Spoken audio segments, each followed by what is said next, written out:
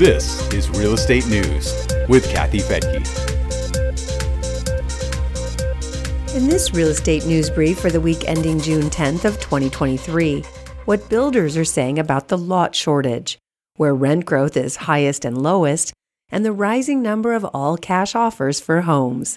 I'm Kathy Fettke, and this is Real Estate News for Investors. Let's begin with economic news from this past week, which doesn't amount to much. Economists are more focused on what's coming up this week. The Fed's June meeting is scheduled for Tuesday and Wednesday, where members of the Federal Open Market Committee will be deciding what happens next with interest rates.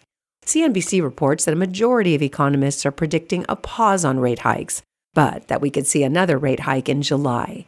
Much depends on where we stand on inflation right now, and we're set to get those numbers just ahead of this week's Fed meeting. The government will release May reports on the Consumer Price Index, or CPI, and the Producer Price Index, or PPI. The PPI will tell us what's happening with wholesale prices. The only economic report that I'd like to share in this week's episode is the weekly jobs report. It shows a surge in jobless claims. They were up 28,000 from the week before, to a total of 261,000. As reported by MarketWatch, that's a 2-year high. But according to Logan Mohtashami, lead analyst of HousingWire, if jobless claims break over 323,000 on the 4-week moving average, the 10-year yield would likely decline along with mortgage rates, and the Fed would likely follow the market rate.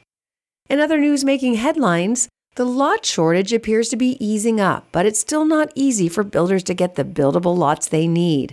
In a report by the National Association of Home Builders, 42% of single-family home builders say the supply is low, while another 25% say it's very low. That's a total of 67% reporting some kind of lot shortage. But it's better than in 2021 when 76% of builders said they were having a tough time finding enough lots.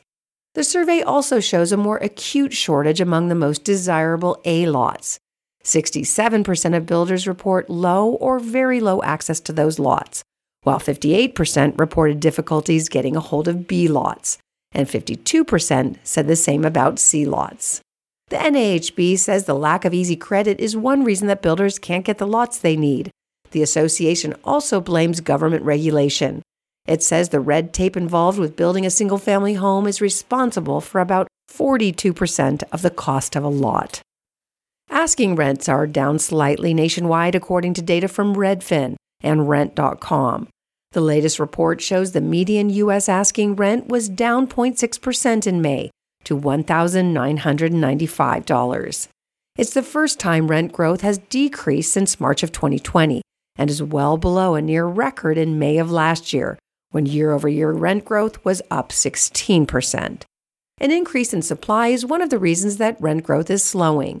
Builders are building more apartments, and single-family homeowners are often choosing to rent out their previous home instead of selling them.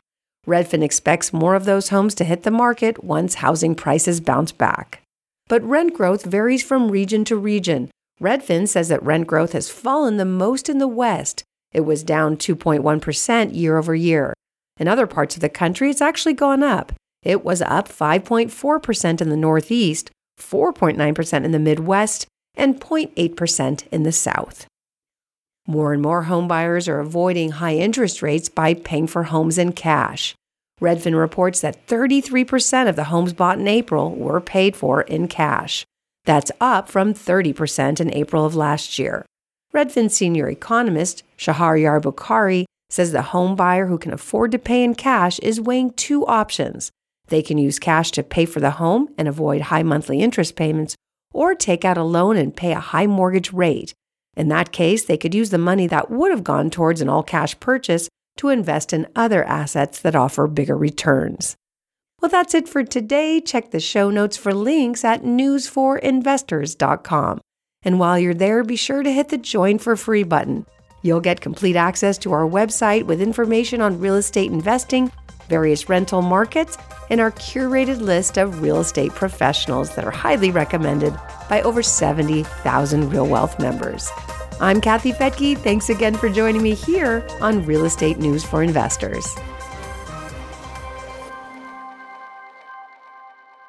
The views and opinions expressed in this podcast are provided for informational purposes only and should not be construed as an offer to buy or sell any securities or to make or consider any investment or course of action. For more information, go to newsforinvestors.com.